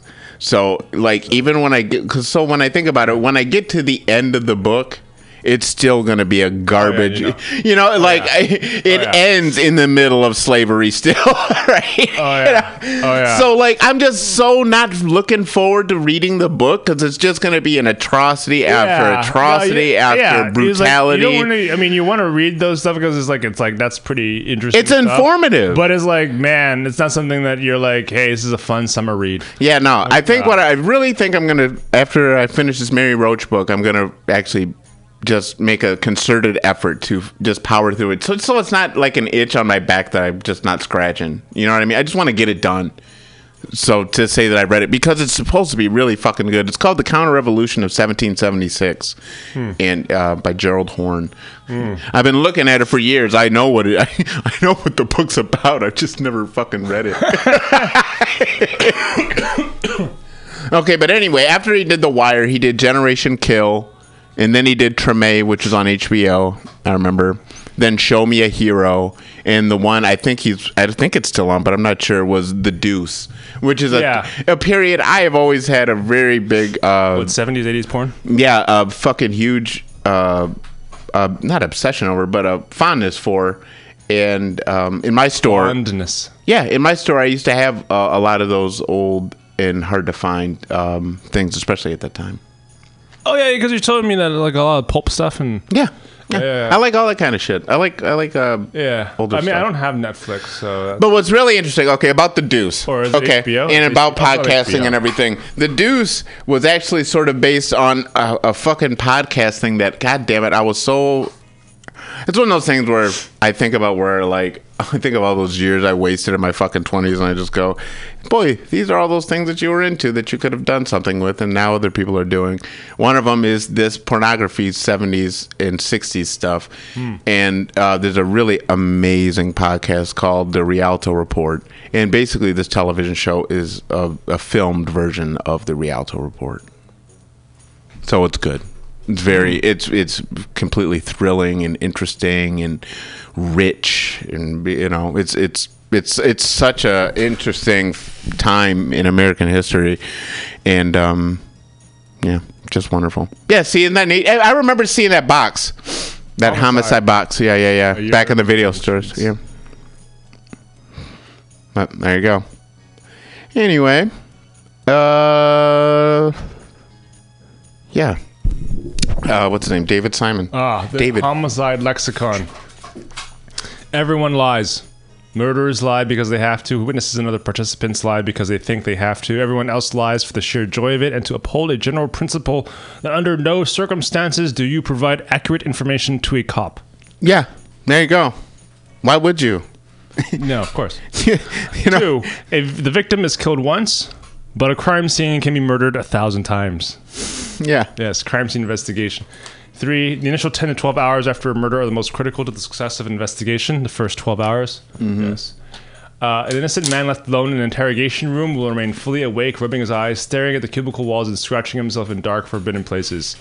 A guilty man left alone in an interrogation room goes to sleep. Fuck yeah, I would too. Because you're there already, man. It's the worst fucking. I couldn't imagine a worse place to be. Like, I've been in a jail cell and that shit sucks. I've been in. It's good to be good. It's better to be lucky. Yeah, good luck with both of those. When a suspect is immediately identified in an assault case, the victim is sure to live. When no suspect has been identified, the victim will surely die. Yeah, probably. Yeah, that's funny. It's like what's it? Oh God, what's it called? Oh. First they're red, then they're green, then they're black. Cases move from red to black by way of green. Oh, there you go. Yeah. Yeah. And what was the thing you said before was like Murphy's Law. That was the thing I was trying to think of. That's like constantly in the wire is like, who signs the OT slips? It's like, we won't cases turn from red to black by way of green, Lieutenant. Yeah. And it's like, that's how it is, man. 8, in any case where there is no apparent suspect, The crime lab will produce no valuable evidence. In those cases where a suspect has already confessed and has been identified by at least 2 eyewitnesses, the lab will give you print hits, fiber evidence, blood typings, and a ballistic match. Yeah, that's what I'm saying. It's Murphy's Law. It's like when you don't need the shit, you get all of it, and when you need the shit, you'll get none of it. To a jury, any doubt is reasonable. The better the case, the worse the jury. A good man is hard to find, but 12 of them gathered together in one place is a miracle. Yeah, I was gonna say it's impossible. I was gonna say something like that. 10. It's really funny. It reads like a comic book. It reads like something from the 40s. There is no such thing as a perfect murder. Always has been, and anyone who tries to prove otherwise merely proves himself naive and romantic. A fool who's ignorant of rules 1 through 9. Yeah, exactly. One of them should be fucking only do crimes by yourself. Right? Don't have a group if you can. The less people, the better. Conspiracies? No, I'm just saying if there's such thing as a perfect crime, the only way to do it is usually a solo thing, because anytime you add another person, you add another level of complexity to something that doesn't need to be there, aka another fucking person with a mouth and a heartbeat that could talk about the thing that you just did. I think the whole idea of a perfect crime is something that you wouldn't be able to know about it. Yeah, because it's perfect. Because it's perfectly it's perfectly been done. You don't know about it. I mean, and if you think about, like, you read about it or you watch something about supposedly perfect crime, they've pretty much shown you how it's done. Yeah. So it's not as if it can, like, you show you how a crime can be solved. If a crime can be solved, it is not perfect. Yeah. Yeah, I get, the closest that you could say, like, the free market is a perfect crime. Criminal enterprise. Except we're just all paying for it. Criminal enterprise right there already. Yeah, But yeah, I was just how did you finish the fucking Wire, or how far are you into it? I've seen it several times. Oh, okay. I didn't know that. But it's just it's one you like to rewatch. I just like rewatching it. It's just what's it, McNulty? Jimmy McNulty. And what's Skater Bunkmoreland. What's his name? So Skater Bell. Stringer Bell. Yeah, that's so there's a bunch of characters. Skater Bell. There's a bunch of characters. I mean, and they're all like, they have their own personality. But isn't that guy who played Bell Idris Elba? Yeah, isn't he? He's also Luther. Yeah, he's sort of a big star now or something. Yeah. And so it's kind of funny because I just happened to see like an episode of Luther. Oh, okay. And so it's pretty much like Stringer Bell with a slight British accent, except he's a good guy. Oh. and it's like Stringer Bell's a good guy. It's like I can't see it because in The Wire, Stringer Bell is a fucking badass. He's a badass motherfucker. And it's like they're doing Robert's Rules. It's like, man, are you writing something on a criminal fucking conspiracy? It's like, we're supposed to write notes for Robert's Rules. Yeah, like Robert's Rules of Engagement. Yeah. And are you freaking writing on a criminal fucking conspiracy? Take that shit back, man. What the hell are you talking about? What the hell are you doing? That's funny. What are you doing writing that shit on a criminal fucking conspiracy? Robert's Rules says we gotta have minutes after every meeting. Oh, man. Oh, yeah, okay, I remember now. Generation Kill was the Iraq one. I forgot. Okay. Sorry. It was bugging my ass because I remember seeing when Generation Kill was coming out on HBO and I just couldn't remember what the fuck it was, and then I saw, yeah, that's what it is. Most of the awards, series 1 were for season 4 and 5. Yeah. So I think that was the 4 time. Was dealing with education, 5 was dealing with the newspapers. Right. Oh, of course. That's interesting because in season 5, well, I don't want to spoil the plot for you. I'm never gonna watch it. Well, season 5 is like, so the police they're underfunded during the season. Okay. So they're not getting OT.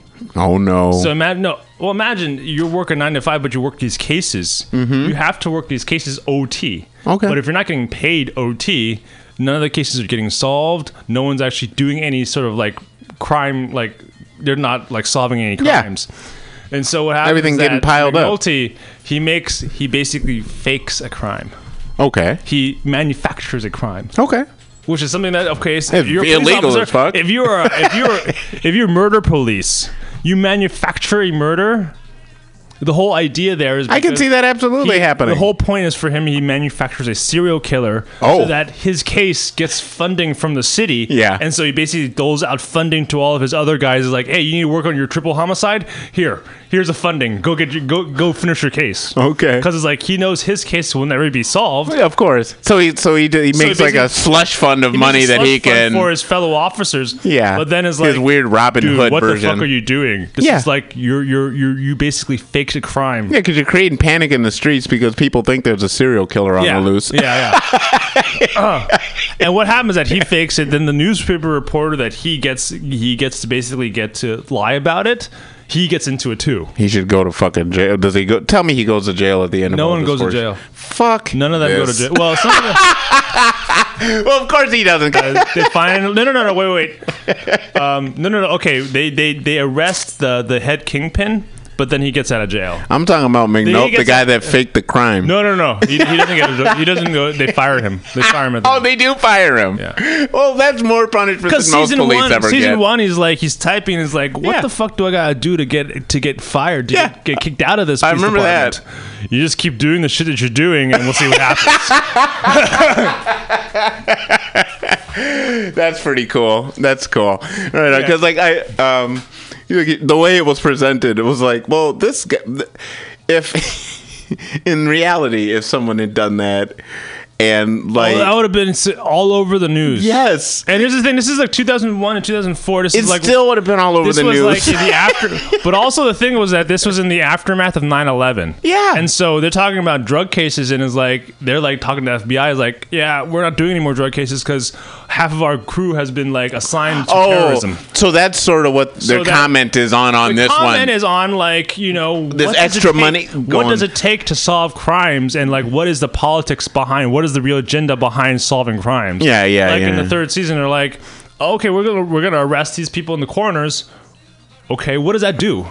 What do we learn? Yeah, what do we do? Once we release them, they're going back on the streets. Yeah, we don't do it. And it's like, what is it that you're learning? What is it that we're really doing? Nothing. We're not really changing anything. No. And it's like, what happens at the because police? that's what they say. They try to make changes, try to stop the crime, and what happens is that the crime is so thoroughly intertwined with the politics of the city. Yeah. Then they're like, what the fuck? We just spent like 30 years just like working a job that doesn't do anything. Yeah. Like it doesn't go anywhere. Yeah.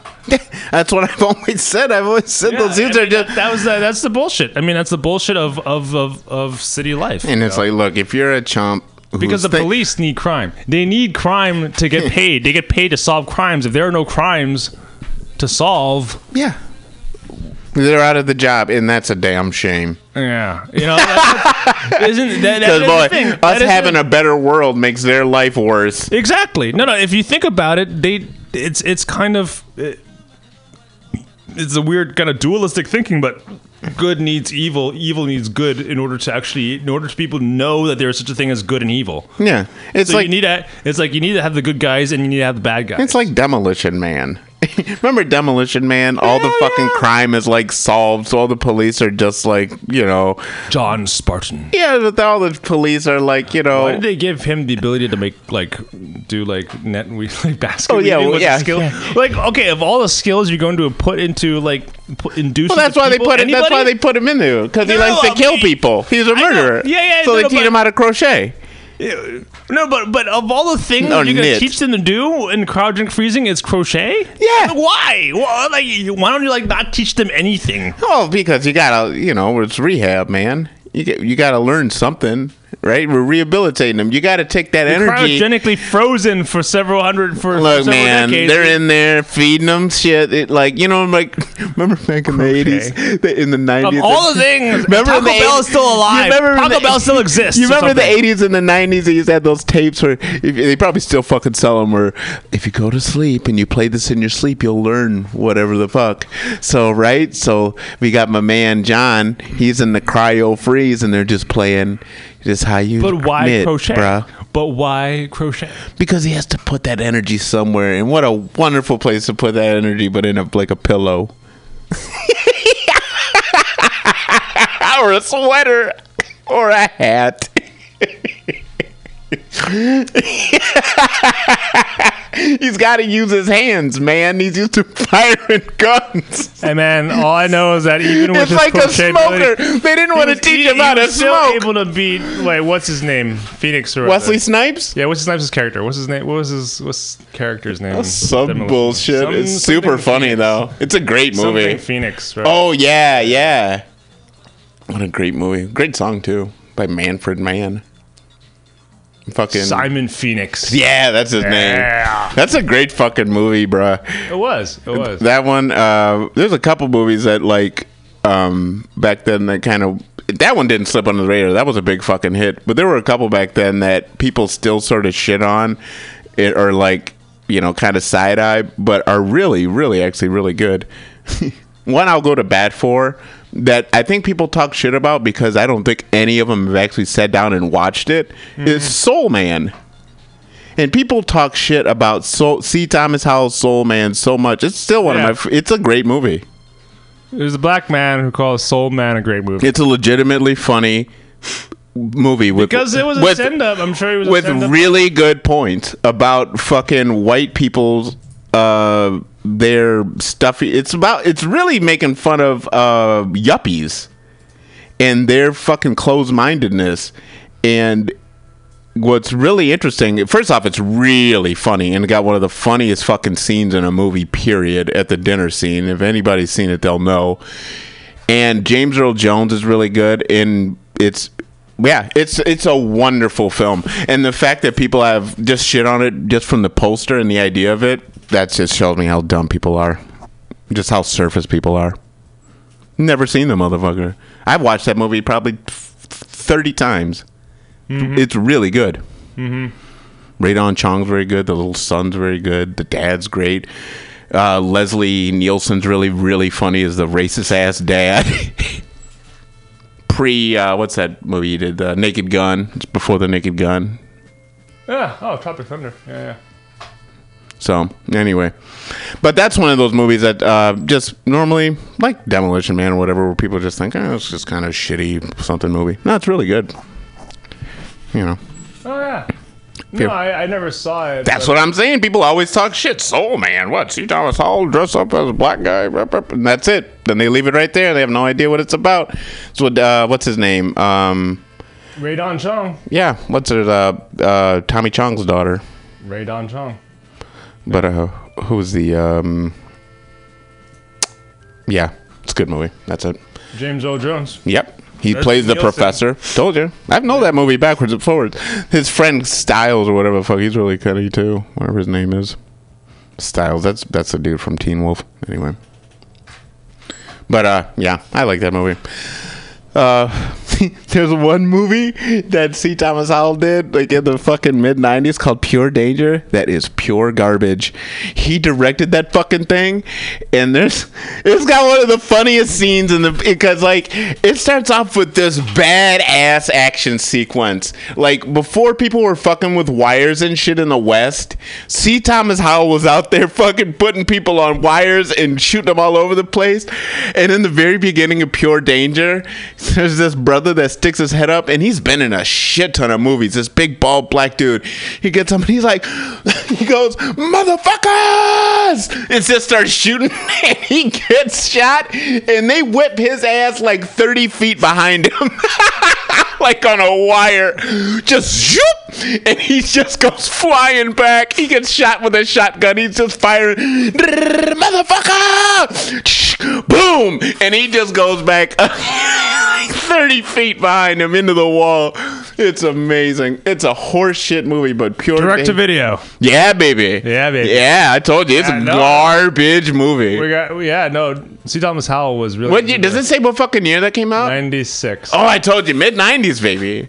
96. People weren't fucking with, like... 95 or 97, C. Thomas Howell was in the direct-to-video game. He was heavy in the direct-to-video. Oh, yeah, baby. He was like that DTV money. Late 90s, he had the DTV money. There you go, man. I think he's still in the DTV money. I think he's crawled his way out of that motherfucker, man. Look at that. Look at the direct-to-video stuff. He's all there, man. He's all there. I don't think he's come back from... H.G. Wells' War of the Worlds, The Da Vinci Treasure, War of the Worlds 2. And that is not the fucking, that first one is not the Tom Cruise version. 2008's The Day the Earth Stopped, and 2009's The Land That Time Forgot. Hey, that's a good movie. The old one. He was alumnus guy number 2 in American Pie Presents the Book of Love. Oh, boy, that's some DTV shit. Oh, man. He's alumnus guy number 2. Oh, damn. Even get top villain as the alumnus. You don't even get a name. You don't even get a one. You don't even get a first name. You're alumnus guy number 2. Number 2, not even number 1. He was Patrick Cole in Chili Christmas. Oof. This is fucked up. You know, I know it's a sad story following. He did voiceovers for Justice League. Yeah, and what's her name? Jamie Gertz is worth $2 billion. What the fuck is going on in this world? Jamie Gertz? Wasn't it me and you talking about that? Like the actor, wasn't she? Yeah, the actress. Remember we talking about Lost Boys? And we remember the bitch was worth $2 billion. Jamie Gertz? Look at her net worth. Why are you like... Look at her net worth. She's part owner of the Atlantic Hawks. Look at her net worth. What the fuck is going on? Why does Jamie Gertz have $2 billion? Because she's a part owner of the Atlantic Hawks. How? Okay? Because she married this dude. Wrestler. She married this dude that was like a private equity firm. Yeah, and he purchased the private equity. You want to know why Toys R Us is out of business? Her husband. That's what private equity does. They buy out businesses and shut them down. There you go. And that's Jamie Gertz's old man. Ugh, that's crazy though. Let me see. 2011, a giving back fund named Gertz and her husband, the #1 donor to charity of any celebrity in 2010. Serves the board of directors of the Melanoma Research Alliance. They live in the exclusive Beverly Park community, have a vacation home in Malibu. Yeah, I bet. So they have billions of dollars? Yeah, that's fucked up. Because, like, sorry, but... Really? Yeah, like, what the fuck? How do you look up net worth of, like, Forbes? No, you know what's really fucked up? Is that, like, normally if you just look up... Thank you! Holy fuck. Talk about somebody who didn't earn shit worth more money than God. Holy fuck. Yeah. Yeah. What's that number? Facts of life. Facts of life. It's like, oh, but no, we show, we know, you know, and now you're going out the facts of life. The facts of life. So she was on the Facts of Life. Okay, wait. Dreams. Oh, yeah, so that makes her worth $2 billion. The vast majority is... Billion. You remember that's 100 million. Billionaire. Yeah. Thank you, California Community Property. So that whatever you get married, whatever your husband makes, you get half. Half. Woo! Woo! I'd marry his ass and fucking divorce him for $2 billion. I don't give a fuck. Never have to do shit again. Billionaire Tony Wrestler. He never has to... Aries Management with Aries Management. What an asshole. But, yeah. Okay. And C. Thomas Howell sitting in War of the Worlds 2, the next wave. Wait, so Jamie, wait. So how did we get to from C. Thomas Howell to Jamie Gertz? Oh, because his life is just so... I mean, he's working. Yeah, they're in shitty... Oh, compared to what she Yeah, just two people that were, you know, similarly famous, even though she was way less famous than he was. You know, he was in The Outsiders and fucking The Hitcher. Yeah, she was... Her biggest role is Life?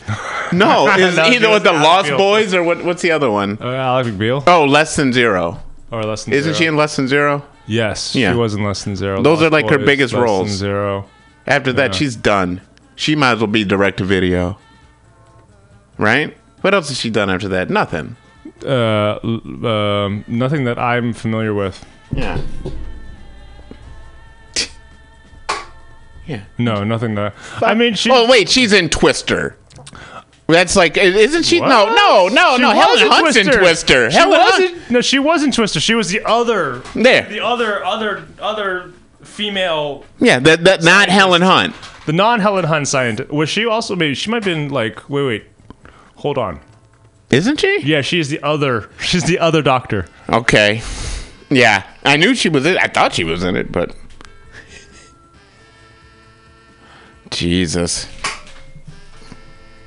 Twister's a pretty fun movie, actually. It's all right. I like I forgot C. Thomas Howell was one of the kids in E.T. That's a damn shame. Rest in peace, Bill Paxton. Did he die? Oh, yeah, he died a while ago. What am I talking about? He died last year, motherfucker. Yeah. Rest in peace, Bill Paxton. That guy was a good freaking actor, man. That's a damn shame. This motherfucker's still in movies. What, Bill Paxton? No, C. Thomas Howell. He's like 2019. He's got one on the books. Yeah, he was in Moonlighting. What a great show that was. God damn it. Oof. Wow. Oh, he was on The Walking Dead. C. Thomas Howell? Mm-hmm. He was on The Punisher. He was on MacGyver, the new one. He was on The New Dynasty. I didn't even know there was. Paxton more with Cameron on The Terminator, and then later on Aliens. Okay, what are we doing? What the fuck are we doing? I think we should take a short break or something, but I think we're almost running to the end of this. We're almost done. We are looking up discographies, filmographies of Sir Thomas Howell and the late Bill Paxton. Hey, man. What are you going to do? What are you going to do, man? The fucking guy was... Plantation. At least we went from Plantation to C. How do we bring it back to Plantation, man? Soul Man? Is this what we're talking? We were just running around in circles talking about blackface and plantations. We got from Plantation to C. Thomas Howell's Soul Man. We started with The Wire. What the hell? We started talking about The Wire and Dave Simon, all right? And then... How does MutinyRadio allow us to actually talk this way? We talked about how downtowns have weird segregation. Radio free. Yeah, no shit. And then we went from how it was segregated to like there's a store, and especially how this downtown was Who's weird. Gonna listen to this shit? I would. You already are. Yeah, exactly. So Barely. You know what? Barely. I'll tell you what. Yeah, no shit. God damn it. All right, my hands are fucking freezing. All right. Jamie Lee Curtis. Woohoo. Hey, Jamie Lee Curtis. Yeah. Oh, I didn't know he was married to Radon Chong. Apparently he was. Hey, that's nice. Oh, I'm sorry. No wonder, because they were married for literally 1 year. 89 to 90. Fuck, man. I knew I should have played freaking Baker Mayfield instead of Patrick Mahomes. What? Fantasy football. Oh, I know. Yeah. We're trying to get to another place here. Oh, well, I can tell you this. I bought Super Smash Brothers the other day. Hey. That was pretty cool. Was it Super Smash Brothers Elite? Is that what it is? Ultimate. It's got everything. I brought it all down here to fuck with it, and for some reason, I couldn't get the fucking password to work until I was like just getting ready to start. So I brought the thing down here for no reason but to just carry it in my back pocket. Are the same character, like the same lineup? It's everybody. It's got 72 characters. Good God, okay. Yeah. I don't understand. I do. How do you have 72 possible characters to play? Look at it. Ganondorf. Well, I could never play Ganondorf. I never knew how to play Ganondorf. This is the first one I ever really played, so I'm really enjoying it. Pika's probably one of the better ones. I mean, I played Super Smash Bros. Melee. So that's the one everybody loves. Melee, it's Link. Link is good. Yep. Pikachu is good. Everybody has their own favorite characters. Yeah, like I was playing Bowser. Everybody like can do. Yeah, look at all those goddamn Captain people. Falcon. People can do Captain Falcon. Yeah, damn near every fucking character that's ever been in a Nintendo game basically is in this motherfucker. Fox is good. I know. I'm just saying, like in the actual characters that you can play, like everybody. You can play, no, but they all. You can literally. I know you can play everybody. I'm just saying, like you get to learn to have different powers and different things. Like you have a favorite character to play. Yeah. I like it's Seamus. I always say her name wrong. Yeah, from Metroid. Yeah. I like you can do the little spin where you drop the bombs. I never understood Seamus's powers, but yeah, Seamus is good when you can use and there's one where you can jump and do the spin and fucking catch him in there and you're just bang, bang, bang, bang, bang. It's all right. It's a little bouncy. I'm not really a big fighting game fan. Oh, they do have Snake. Oh, they brought him in. Okay. But I'll tell you what's cool about it.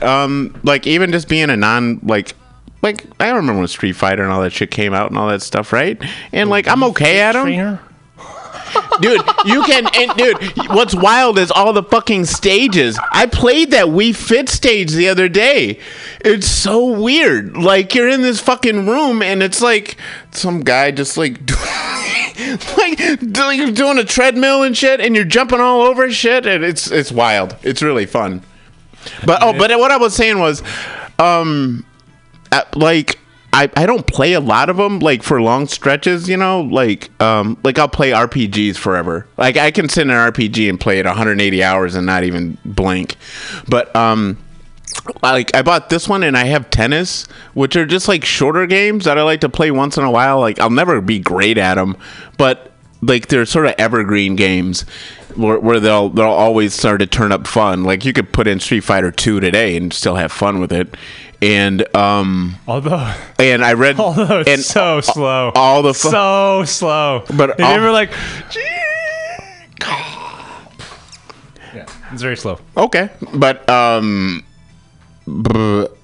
what I like about it, like, this thing was rated as highly as everything like Link the Zelda was, and so I know that it's a purchase that I'll always be able to come back to and have fun with. And I don't know if I'll ever, like, these people are talking about, like, basically every 10 minutes you'll unlock a new character.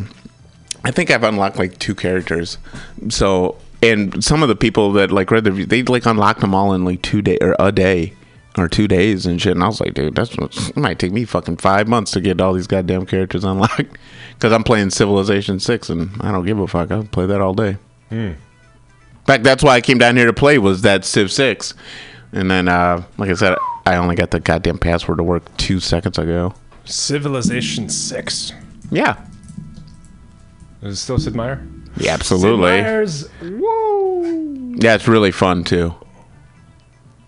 Like that. See, Civilization was one of those games. Like, I used to have a computer back in the day, you know, and like just a PC nut, and I would always see advertisements for Civilization, and I just never fucking picked it up. And you'd read all the reviews, and they'd be fucking great. Well, and I mean, run this whole thing. Unless you're into like turn-based strategies or real. Yeah, see, that's the thing. I wasn't really into like war game type strategy games, even though I like the concept. I wasn't really into. Wow, that's pretty fantastic. But there's so many different. This is closer to like. But they changed it up. Yeah. But there's so much more to it than just war gaming.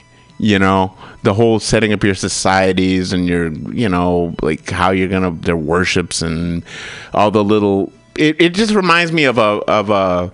Interesting. Like a Euro board game, just sort of made for it would have been a PC, but now it's just a console. Huh. The Switch in particular. Interesting. Yeah. Like, I built like some mausoleum the other day. The Mausoleum of Halicarnassus? That's the one. It's an ancient wonder of the world. Yeah, I did like 5 of them in one city. I did like the Eiffel Tower. You always put your all world wonders in your capital city. Yeah. That's what I would always do. It's so you put the pyramids, the Great Wall, the fucking Eiffel Tower. You got the Washington Monument there. It's so funny. Dude, I remember Civ 1 is like, oh, you got the Great Wall, and then you got the pyramids in the background, and you have this small-ass village. Small-ass village with, like, it's got nothing, with huts, and you got the pyramids in the background. Yes! You finished creating the pyramids, motherfucker. We have not created sanitation yet, but we have made the pyramids. Yeah, I got nuclear weapons, but I don't have sanitation yet. Exactly. My other town is the 21st century. They're still making aqueducts. Yeah. They still fight with muskets.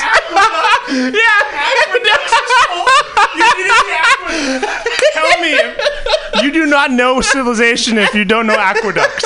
You need the aqueducts. We need to have all the water running downhill. I learned what an aqueduct aqueduct was. I didn't learn it in history class. I didn't take Roman exterior design. I didn't take Roman city planning. So I learned aqueducts from civilization. Oh man, where did I learn the word apothecary? The word apothecary. I learned that from Quest for Glory by Sierra Games. Because they didn't have a pharmacist, you had to go to the apothecary. I think I learned what fucking TB was from Oregon Trail. There you go. How did my son die of diphtheria? Oh, diphtheria. What is dysentery? Dysentery, yeah. Cholera and dysentery? Cholera. Why everybody died? Apparently, except for me. My whole family dies except for me. Just keep going forward. Bankers got all the money. No wonder. That's what they learn. You learn an Oregon Trail. Bankers have all the money. Teachers have shit. That's what you learn.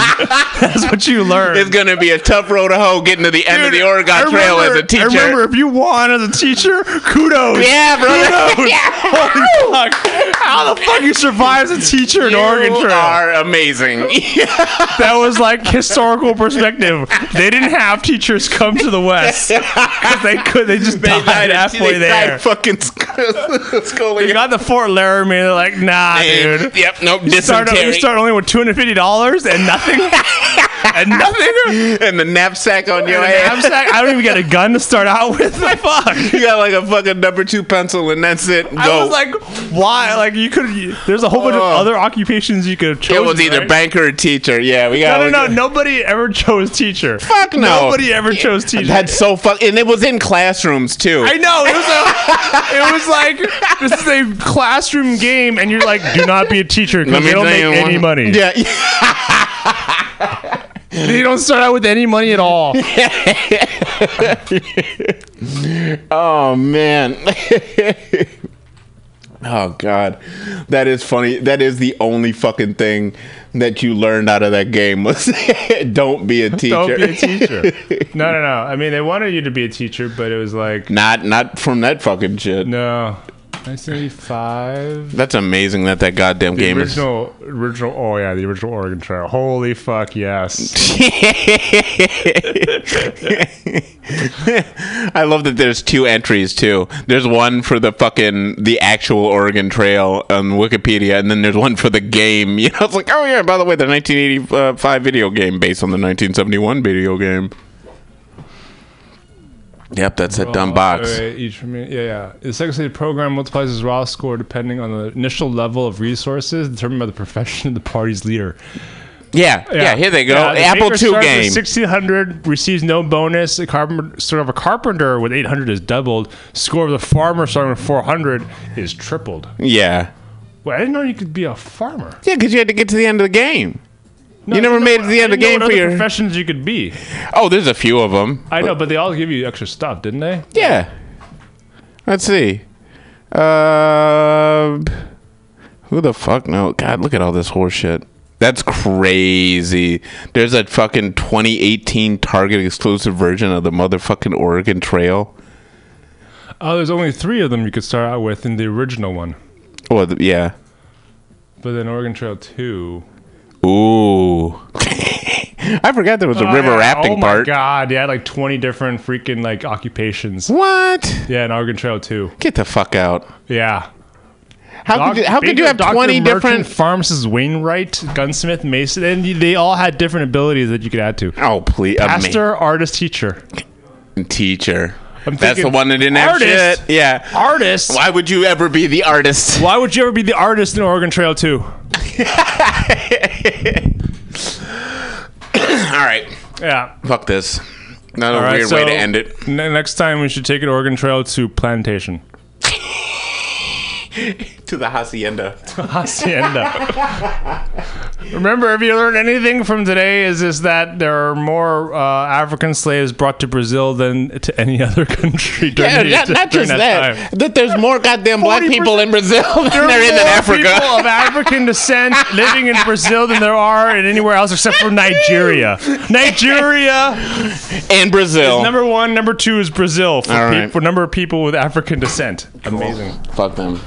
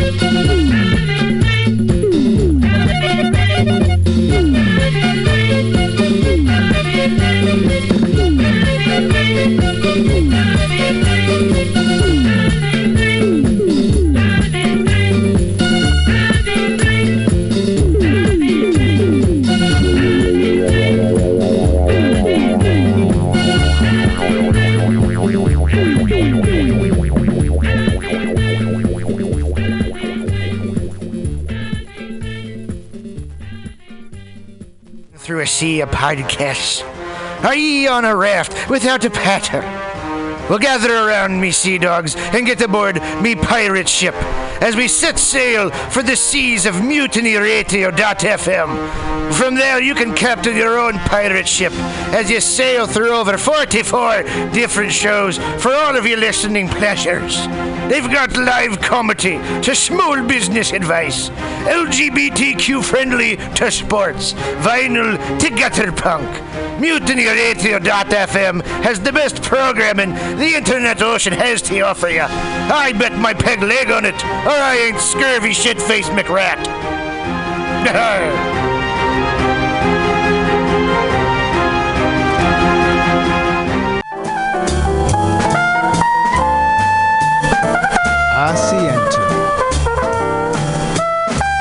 Asiento. Take a seat at Asiento on 21st and Bryant. Meet friends for a drink, have delicious tapas, and a relaxed community atmosphere.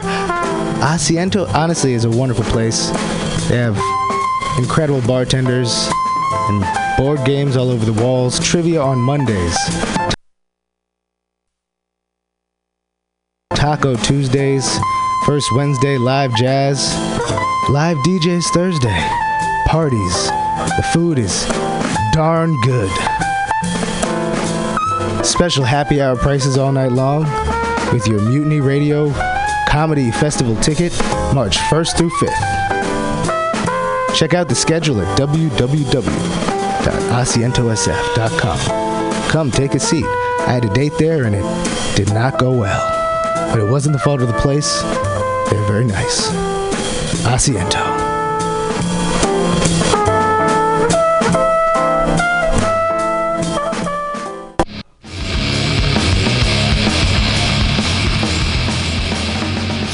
Hungry for a burger? Mutiny Radio thinks you'll find the best burger in San Francisco at Counteroffer, located inside Bender's Bar and Grill.